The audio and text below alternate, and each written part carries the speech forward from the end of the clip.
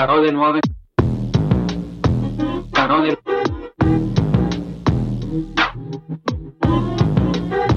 Parole nuove che. Parole nuove che abbiamo imparato.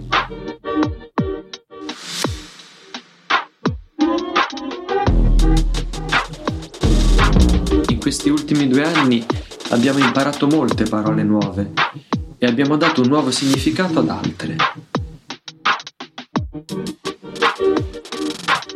Abbiamo iniziato a usare parole che prima solo gli specialisti utilizzavano.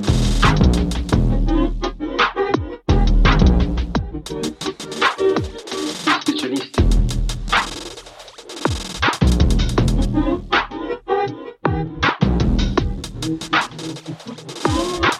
E abbiamo dato un nuovo significato ad altre.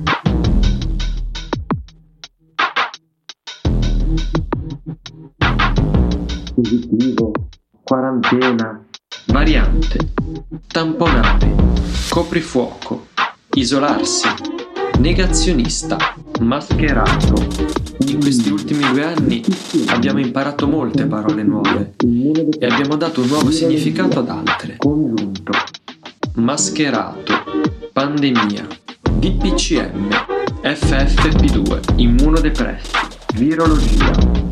Abbiamo iniziato a usare parole che prima solo gli specialisti utilizzavano. DPCM, FFP2, immunodepressi, positivo, quarantena. Abbiamo imparato molte parole variante, nuove. Tamponare,